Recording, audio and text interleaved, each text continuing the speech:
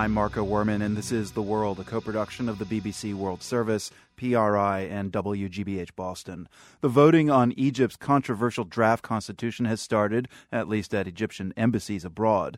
The vote in Egypt itself will be held over 2 days, a week apart, starting this Saturday. The opposition wanted to call off the referendum, then planned to boycott it.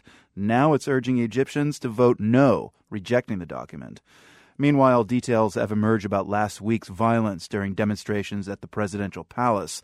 Opponents of President Mohammed Morsi say the Muslim Brotherhood carried out illegal detentions and beatings of anti-government protesters. From Cairo, The World's Matthew Bell has more. It was the worst episode of violence in this latest round of political crisis in Egypt. And by all accounts, it was vicious and bloody. Several people were killed in the street fight that took place outside the presidential palace last Wednesday night. Hundreds were injured. In this online video said to be shot at the scene, a young man with a bandage on his forehead says protesters were attacked by Muslim Brotherhood supporters with rocks, sticks, and guns.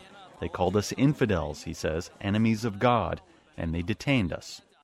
Other accounts are similar, including from Walid al-Ganzouri. He's a 35-year-old Egyptian engineer and businessman, educated in Britain. Ganzouri told me he went to the palace to take part in anti-Morsi demonstrations, and that things got violent when Brotherhood members and their supporters attacked. It was peaceful until they came and they started throwing stones, and it was messed up. Looks like your hand might be broken. And I said, I have 5 cuts here, and I had some bruises, but it went fine now. I would say I'm lucky. You have to see the other guys' faces. Ganzouri says he was one of dozens of men rounded up by Brotherhood men that night and beaten repeatedly. He says the men kept asking 3 questions. Who brought you here? How much were you paid? And what drugs are you on? After they caught me, they started beating me up, and they told me that we're going to kill you because 2 of our brothers were killed. I thought they're going to kill me. I knew they're going to kill me, so it's not about scared or not. I know it's over. It's game over. I didn't believe it when they dropped me to the police station. Once in police custody, Ganzouri says the mistreatment stopped. He was questioned, held for 48 hours, and then released. The night after the violence occurred, President Morsi gave a speech and said that detainees were caught with weapons. He said they had confessed during interrogations to being paid and that they were tied to unnamed political forces inside Egypt or abroad. Soon after the speech ended, prosecutors released nearly all of those in custody. Human Rights Watch issued a statement criticizing Morsi for failing to condemn illegal detentions and abuse that occurred just outside the presidential palace. Gehad El-Haddad is a spokesman with the Muslim Brotherhood.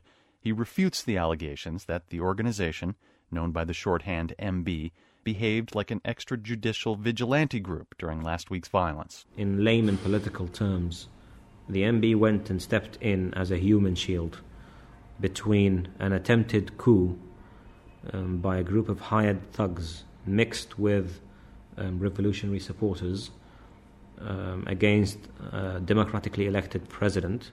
As for the contention that there is a foreign-funded conspiracy to bring down the Egyptian government, Haddad says he gets why people are suspicious, and he wants President Morsi to show the evidence that will prove what he says. I think that the president should really come out and disclose what he has. It's been quite frustrating for many of us to have to defend what we know is a fact and what we know that the presidency has enough information on.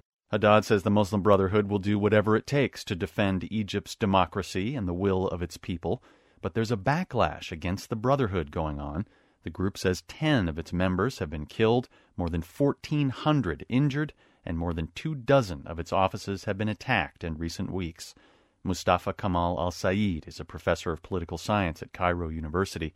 He says the reports about the detentions and abuse might not be the tipping point, but he says many Egyptians are becoming disillusioned with the Muslim Brotherhood. People had very good ideas about how efficient, how honest, how clever Muslim brothers would be in running the country. And we saw a level of incompetence that far exceeds anything that was experienced at the time of Hosni Mubarak. When Morsi was first elected, the public was focused on the new president's ambitious pledge to improve the everyday lives of Egyptians. These days, people wonder how the country will get through the current crisis. For The World, I'm Matthew Bell in Cairo.